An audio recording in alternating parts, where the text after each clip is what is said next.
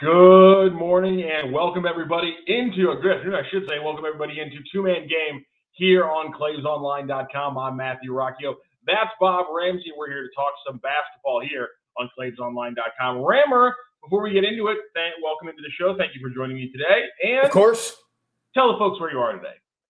Dayton, Ohio. There it is, Rammer, of course, on the road for the Billikens versus the Dayton Flyers, the Arch Baron Cup on Friday evening, and he's so kind to join us live from Ohio. I've been staying. This is the oddity. I've been staying in the Dayton Marriott across the Miami River from Dayton Arena for 37 years. Is that your longest relationship? Hotel. Is that your longest relationship in life? It is. That's amazing. It's that's funny. That's honestly amazing. I've seen the hotel go through like 4 major multi-million-dollar renovations. Does a single employee know you by name? No, they've all died. Oh, damn. Well, on that dark note, we're going to table a conversation about SLU basketball in Dayton, Ohio for the Arch Baron Cup till a little bit later on in the show, because we have to talk today, right off the bat, about an incredible NBA trade deadline. Obviously, we talked about what was kind of a nominal start of it with Kyrie Irving getting traded to the Mavericks over the weekend.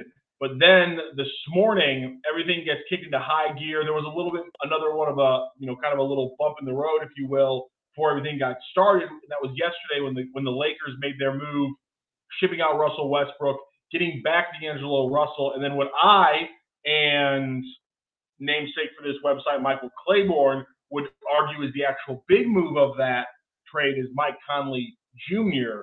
getting moved to the Minnesota Timberwolves, who are trying to find a consistent point guard to run their offense and maybe make a run at a play-in spot in the West. And speaking of the West, that continued the theme of where the big moves were coming.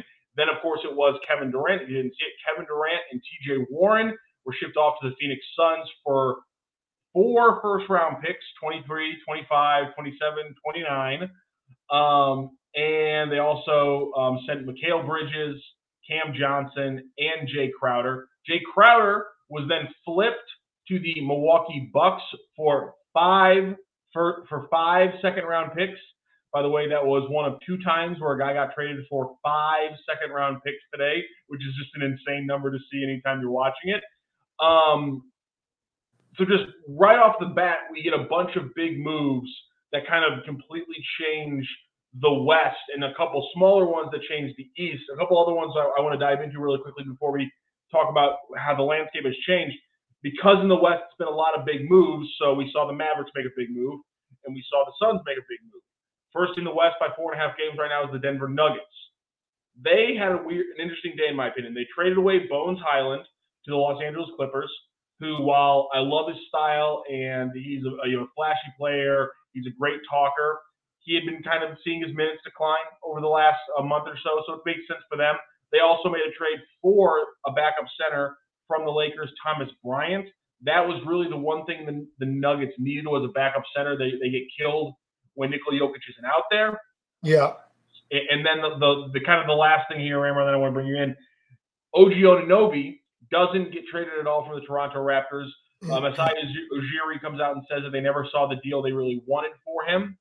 And that was obviously after the Kevin Durant trade. That was the big name a lot of people were throwing out because of his ability to defend a guy like Kevin Durant or at least slow him down. So right off the bat, before we dive into some of the tertiary ones that have kind of hit since the big ones, your thought on the big changes in the Western Conference with Kevin Durant? Well, there's a couple of things. The overarching stuff, because you're the detail guy when it comes to the NBA, but the overarching stuff to me is the East stands pat or tanks. The West gets in an arms race. I don't know if you're a fan, George C. Scott telling the president in the Kubrick film, he says he's afraid they're going to get into a mine shaft gap with the Russians. And it was an absolute arms race in the West.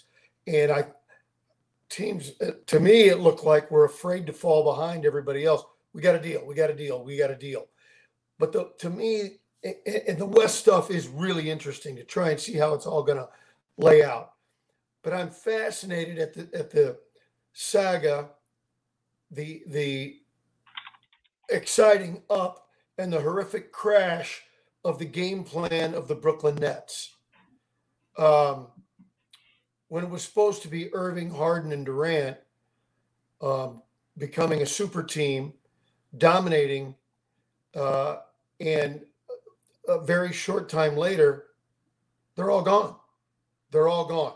But I do want to remind those three only played 16 games together, but they were 13-3 in those 16 games. I've heard the 16 game stat. I haven't heard the 13-3 one yet. They were 13-3, so they were on to something.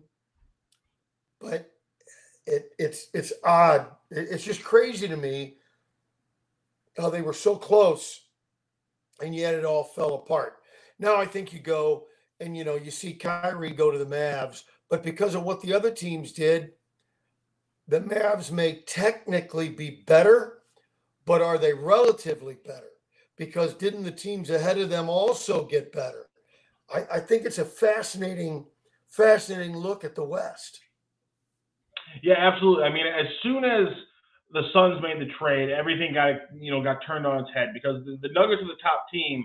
But now when you look at rosters, everyone's gonna want to roll with the Suns as the team to beat now in the West. When you have a top four right off the bat of Devin Booker, Chris Paul, Kevin Durant, and DeAndre Ayton, it's going to be hard to beat that. I will say that my initial reaction to that trade, again, it's a great trade for the Suns. There's no doubt about that.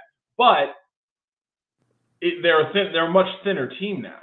There's no, I mean, they had cobbled together a really good second unit, with guys like Cam Johnson and kind of the different, third point guards or third guards they would have out there. Dario Saric, who they also moved. I liked the second unit they put together, but it clearly there was a chemistry issue. There was just something not clicking in Phoenix, and they needed a change of pace. And obviously, Kevin Durant's one hell of a change of pace. By the way, not to be forgotten, I mentioned the Jay Crowder part of that deal. That's a huge deal in the East. The Knicks made a deal for Josh Hart. A couple other teams in the East, little deals there. The Philadelphia 76ers traded away Matisse Thybulle. Whoa. Go back. Sorry. Don't leave Phoenix. Okay. Go back. All right. Your depth, you got a great monologue going there. I think it's a great point about the depth. And for the long haul of the regular season, I think that would be very impactful. They're getting ready to play for postseason. Yeah, that's all they care about. That's all they care about. And I suggest, could be wrong, I suggest that a shorter rotation, not worried about the depth as much, might not be a factor in postseason. And listen, they've gotten really good minutes out of some players that people I've heard. I'm going to say them right now, but most of the people who listen to the podcast haven't heard of Ish Wainwright or Torrey Craig. They've gotten good minutes out of them, and they got rid of Dario Saric. They brought in Darius Baisley from the Thunder. I think that move's just kind of because Saric is a big amount of money, and Durant's going to play a lot of small ball 5 minutes. So I mean, again, they got T.J. Warren, who. One of the worst trades in Suns history is when they just handed him to the Pacers with a first-round pick to get cap relief. Well, he was averaging almost 20 points as a fourth-year forward. So getting him back, too, as a scorer off the bench is honestly one of the best parts about the deal that no one's going to want to talk about. But if you have Booker playing where he can do, you have a healthy Chris Paul, you have now Kevin Durant, and you have a more engaged DeAndre Ayton, then you are arguably the top team in the West. Yeah. And that brings me to kind of my other point in the West, which is the Nuggets didn't have the first round picks to go after OG Anunoby in a reasonable way. And I'm sure Masai Ujiri, who comes from Denver, probably had a couple of conversations with them that wasn't going to work out. So they had to cobble together their best moves possible. Getting rid of a backup point guard, bringing in some size down low when that's been your problem area, that's pretty much the best that Denver's going to be able to do. The only thing they could have done is bring in somebody who can potentially stop Kevin Durant from going atomic on you in the Western Conference Finals. Maybe. Do they? I don't know who that is. Who is that? OG, by the numbers, OG is one of the best defenders on Kevin Durant in the NBA. He's an Eastern Conference team in Toronto playing the Nets, so he's one of the people who has seen Durant the most this season, but he's one of the best defenders on him. Again, that essentially looks like Kawhi winning the MVP against LeBron because he kept him from going 30, 10, and 10 in the finals, while LeBron went like 26, 7, and 5. Kawhi got an MVP because he didn't go atomic, and so that's kind of my point. And so the question now is going to become, can the Nuggets outscore this new Suns team? Can Aaron Gordon be the kind of super athlete that we've always thought he was going to be, and he kind of showed himself to be offensively this year? Can he do that maybe for a little bit defensively? Or does getting a Thomas Bryant so that you have a consistent center who can run your defense effectively essentially put a stop in what has been huge gaps in the Nuggets being able to be an effective team whenever Jokic hits the bench? It's kind of, you're trying to win the game, you're trying to win the day on the margins because nothing you can do compares to getting Kevin freaking Durant.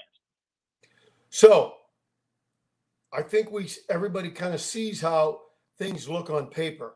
So my challenge is to you is to give me a dark horse. Give me not Phoenix, not Denver, who has maybe more chemistry than marquee power. You see what I'm saying? The one move I really liked, and the two other teams in the West who made some moves, is the Clippers made a lot of moves. Yeah. And I don't dislike the Clippers moves. They get Eric Gordon from the Houston Rockets. They get Bones Highland again from the Nuggets.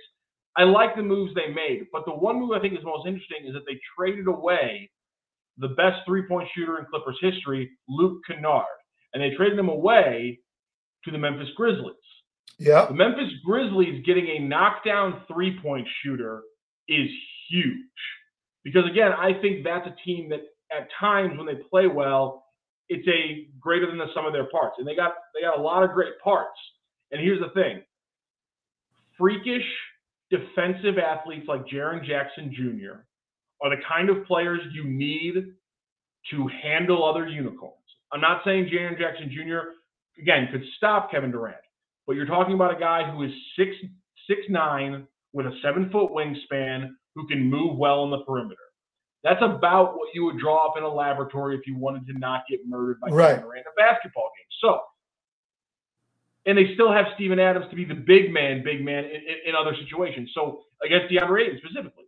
And so I like the potential of how they could match up against the Kevin Durant Suns. And again, getting Kennard another shooter gives them an offensive aspect on the wing, a knockdown shooter that they have in Bane and they have in Brooks, but those guys have to be a little bit more than just knockdown shooters. So getting a guy like Kennard in there who's just a role player in that situation, yeah.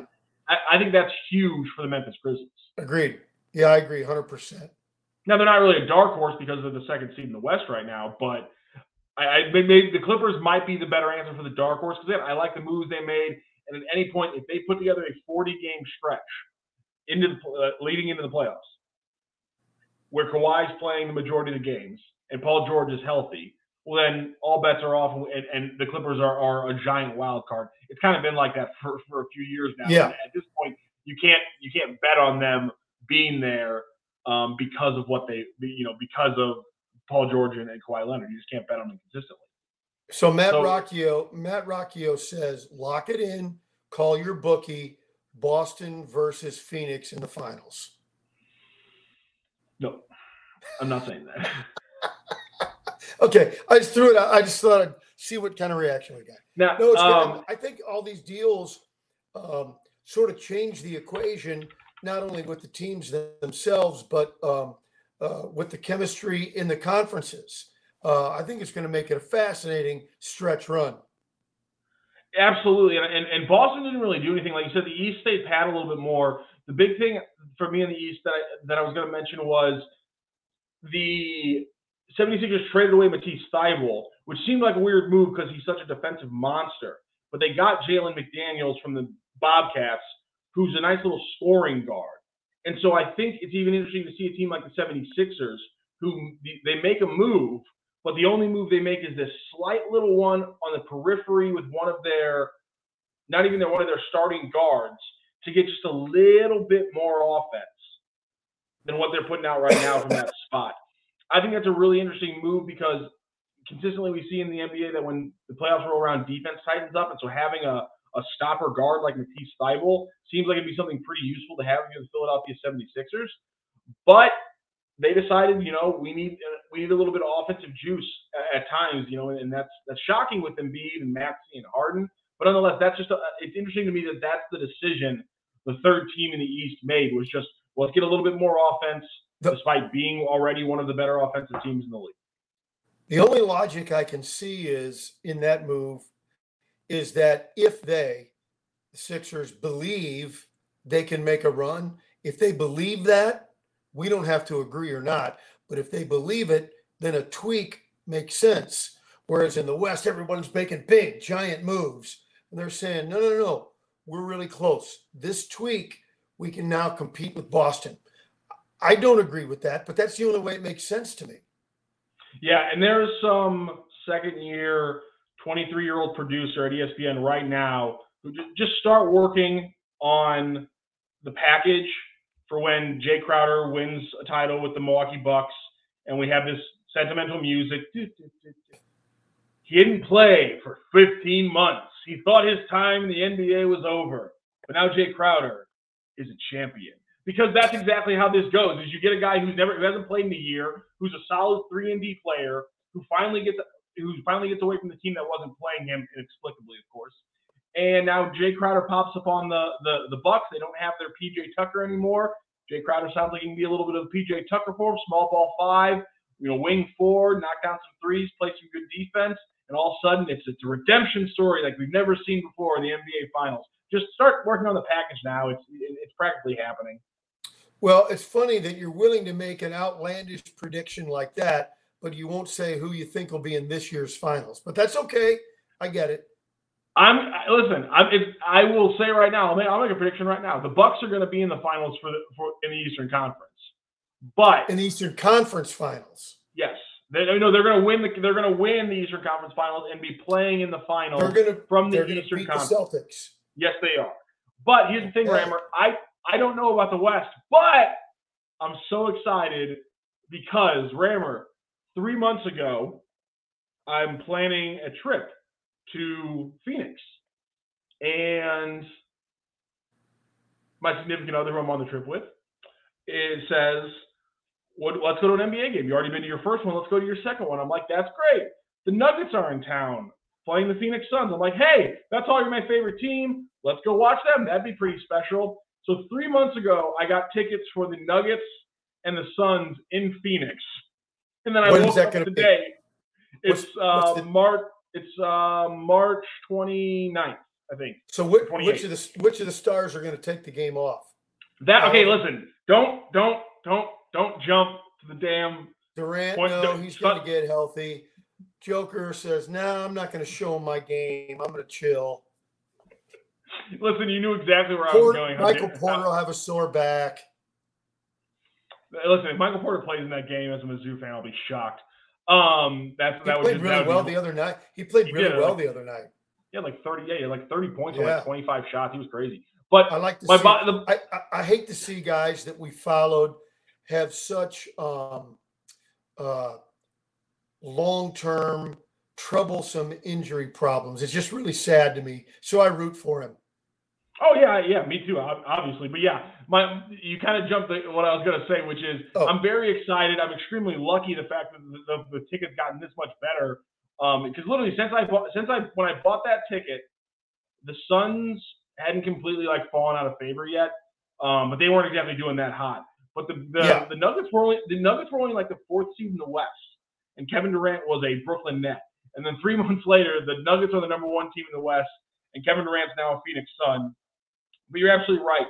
Today I thought to myself, I'm like, there's no way all four. There's no way Booker, Durant, Paul, and Jokic all play. There's no freaking way I'm gonna get that lucky that this ticket that turned into like a freaking solid gold bar overnight last night somehow while I was sitting on my iPhone is going to be like one of them's not playing. You're absolutely right. I just hope it's Chris Paul.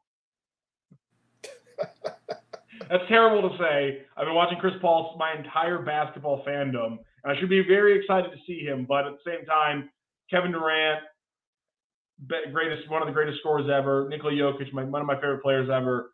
Devin Booker, son of a Mizzou guy. If I gotta take any future Hall of Famer not in that lineup, I'm sorry, CP3, but I'm not a Wake Forest grad.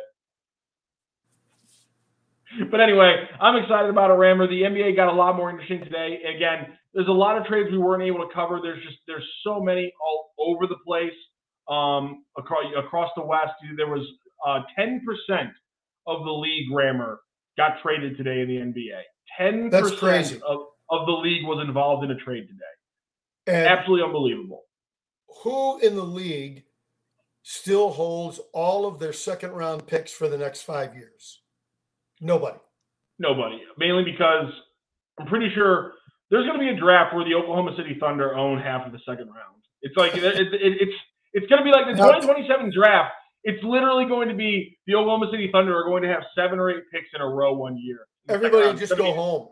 Yeah, and they should. Again, this isn't a carnival game, Sam Presti. You don't get to like walk into the league office. You're like, I have these 30 second round picks. Can you give me one lottery selection for them? That's not how it works. No. It'd be fun if it did, but that's not how it works. I'm sorry, Sam Presti. But seriously, they'll have to start moving those because that is that's not the way you need to draft. You get by the way, one or two a year and a free agent and maybe a trade. But to have, a bunch of guys come in and only one or two are going to make the roster, that's not a way to do it. And by the way, I one last trade I need to mention. James Wiseman was traded for 5 second-round picks today. Former number 2 overall pick in the draft for the Golden State Warriors was moved for 5 second-round picks a few years after he was number 2 overall. It's absolutely insane. But we got to talk about what's going to be an insane atmosphere, as it is every time these two teams play each other. Because Rammer, you're in Ohio. It's Arch Barron Cup week. It's Mizzou and it's SLU, I should say, St. Louis facing off against Dayton tomorrow evening. It's going to be an incredible game. It's kind of gotten a little bit softened because the Billikens had that 2-game slide there in the A-10, and then Dayton had 3 out of 4 losses back in January in the A-10. They had a big win, though, against VCU the same night SLU got back in the win column against Rhode Island. Right off the bat, your thoughts on what is always a crazy matchup for the Billikens in Ohio? Well, it had been a tremendous rivalry for several decades, but quite frankly, when things declined for SLU, after Jim Crews won the National Coach of the Year, talent dwindled, and Dayton more or less took over the series. Mm-hmm. So for the last, 10 years now? Yep. 8 years, whatever it is, Dayton's pretty much dominated the series. Now, they split last year, but winning at Dayton in the last decade has been next to impossible. It will be kind of interesting. The highest scoring team in the league, SLU, against the best defensive team in the league, Dayton. Dayton's got 2 bigs, the top 2 rebounders in the league. 1, 2 on the list, both Dayton Flyers. And I think that'll be the challenge because we know that the Billikens, it's an almost must for SLU to win the rebounding battle. It's hard to imagine they'll be able to do that. So how do you counteract the number that has been 99% critical in victory? That's the real challenge, I think. Yeah, absolutely. Dayton this year ranking 75th in rebounds. And when you just take a look at their starting lineup, it's hard to see. It's not hard to see why. Rammer, Kobe Elvis is 6'2". And then their most common starting lineup over the last few games, after 6'2" Kobe Elvis, is followed up by 6'8" Mike Shaverjamps, 6'8" Tumani Kamara, 6'10" Mustafa Amzil, and 6'10" Deron Holmes II. They are running some big-ass lineups out onto the court right now. St. Louis, obviously, not anywhere close to the longest team in the A-10 or college basketball. Just right off the bat, skill, positionless basketball. We get kind of lost sometimes in how sometimes the game of basketball gets really simplified when an entire team is just longer and taller than the team they're playing. How difficult, just right off the bat, is that going to make this matchup for the Billikens? Well, I think you talk about, the actions they run to get guys free. You got to make shots. I'm going to set the over under at what they need jump shot wise, 3-point wise to win. I'm going to set it at 11.5. Okay. Makes. I think if you told me, hey, I promise you can hit 12 threes against Dayton, I think you've got a really good chance. Well, to your point, Rammer, just kind of looking here at the Billikens, they are 5-0 when they've hit double-digit three-pointers this season. And I think you got to push it a little bit because of the aforementioned Dayton defensive prowess. So if you even went, 12 for 30, I'd take that. Yeah, that would be a fascinating line for the Billikens. We haven't seen them go to that length, but again, when you're playing a team with a profile that you haven't seen the rest of this year, and maybe a profile that you aren't a good matchup against in a lot of ways, you got to do something a little bit different. Again, that's going to be the trickiest part for me. It's going to be interesting to see where the matchups come from. God, would this entire conversation be different as it would be in a lot of games if you had a guy like Fred Thatch, who I don't care if he's 6'4" and Kamara's 6'8" or Deron Holmes is 6'10". I'm taking Fred Thatch, giving a good effort against those guys no matter what. But you eliminate that, and now the question becomes Javon Pickett, Javonte Perkins, Gibson Jimerson. These guys are not necessarily undersized or small relative to even their position. I mean, Pickett plays, a small power forward, but he's a thick guy. And so these guys, as they have in a lot of games, again, they're going to have to step up defensively and be problematic. They're going to have to be obstacles in these guys' way. You just can't be playing matador defense. I'm not saying you can shut these guys down. You're not going to. You can't dominate these guys, but you have to get in their way and make them actually work for it. Two things. One, personnel strategy.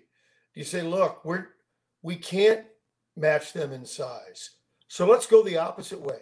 Let's make them match up with us, mouse in the house, and play the smallest lineup you can play. That's one thing. Two, I don't have any idea about this. I was traveling today, not at practice. Will you try more? Will you play more zone than you normally do? In fact, will you play mostly zone? Court, you say, okay, you can pack it in, but sometimes it's really hard to find your block out assignment in a zone. So I don't know the answers to those, but those are a couple of things you could consider as you try to put your game plan together. Yeah, and one thing that's going to be fascinating, obviously, every time we talk about St. Louis, I can't help but wonder how teams have these crazy shooting nights against them. Lately, especially in conference play, Dayton has really jacked up the amount of threes they're taking.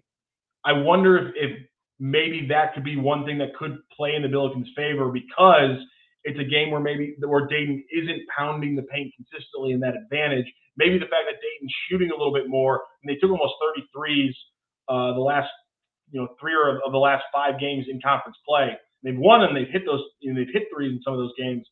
But I really think this could be a situation where their profile that they're coming to the table with might not be as bad as it could have been, had it been earlier in the season when they were pounding the paint game after game, possession after possession with Kamara and Deron Holmes. I don't really have an answer for you. I don't know, if they're making threes and dominating inside. Well, it doesn't matter what jersey you're wearing, what league you're playing in. If you're dominating at the rim and hitting threes, you're going to win games. That's it. I mean, there's no answer for that. Yeah, and that's, they have this. It's just such a weird team. If you go back and look at some of these games they played, because it doesn't. Even when the games when they've been completely out of sorts and their offense hasn't been able to get going, and they've had games where they've gone 14 of 30 the night before. In the very next game, they shoot 3 of 10 from deep. It's kind of like St. Louis, where it's not even that they're getting outplayed. it's just kind of a listless thing where they're letting the other team dictate the pace of the game. And that's been St. Louis's big problem. And I think they did a little bit better. Travis talked about them doing a little bit better against Rhode Island, but that's still a big problem. So you have two teams when they lose games because they let the other team dictate the style.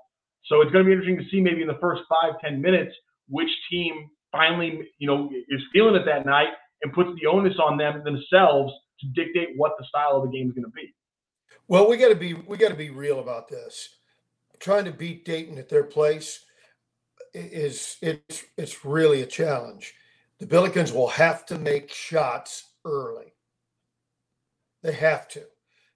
And even then, you wouldn't say you're dictating the style, but maybe if you can do that, you can prevent Dayton from dictating the style. And then it's just who makes shots, who makes plays, who gets rebounds. If they shoot 33s, do the long rebounds off threes, does that kind of negate a height advantage that Dayton would have? Who knows? I don't know. I think those kinds of things are impossible to predict, but those are all legitimate scenarios. You said who makes plays. That's the big thing I'm going to still be watching for the Billikens. I thought you saw it again in Rhode Island. Gibson Jimerson, Javon Pickett, Sincere Parker, Javante Perkins, these guys, the big men, these guys making just classic, sensible basketball passes inside the offense. Not stuff, not passes that are 100% within a play set. A guy's coming to curl around the screen, so you hit him there because he's ready. But just the basic passes that you have to make against a shifting defense to be an above-average offense. And that's such a problem for the Billikens at times this season against better defenses, against longer defenses, ones that where the ball being faster than the man matters a little bit less, or almost because you have to pass to beat them matters almost entirely more. Can they make those passes against the Dayton defense when they're this long? That making that pass at the first split second when the defense shifts and they leave that guy across the play wide open on the perimeter for an open three, making that pass right when they shift instead of one fake stop and then making the pass and then they're recovering already.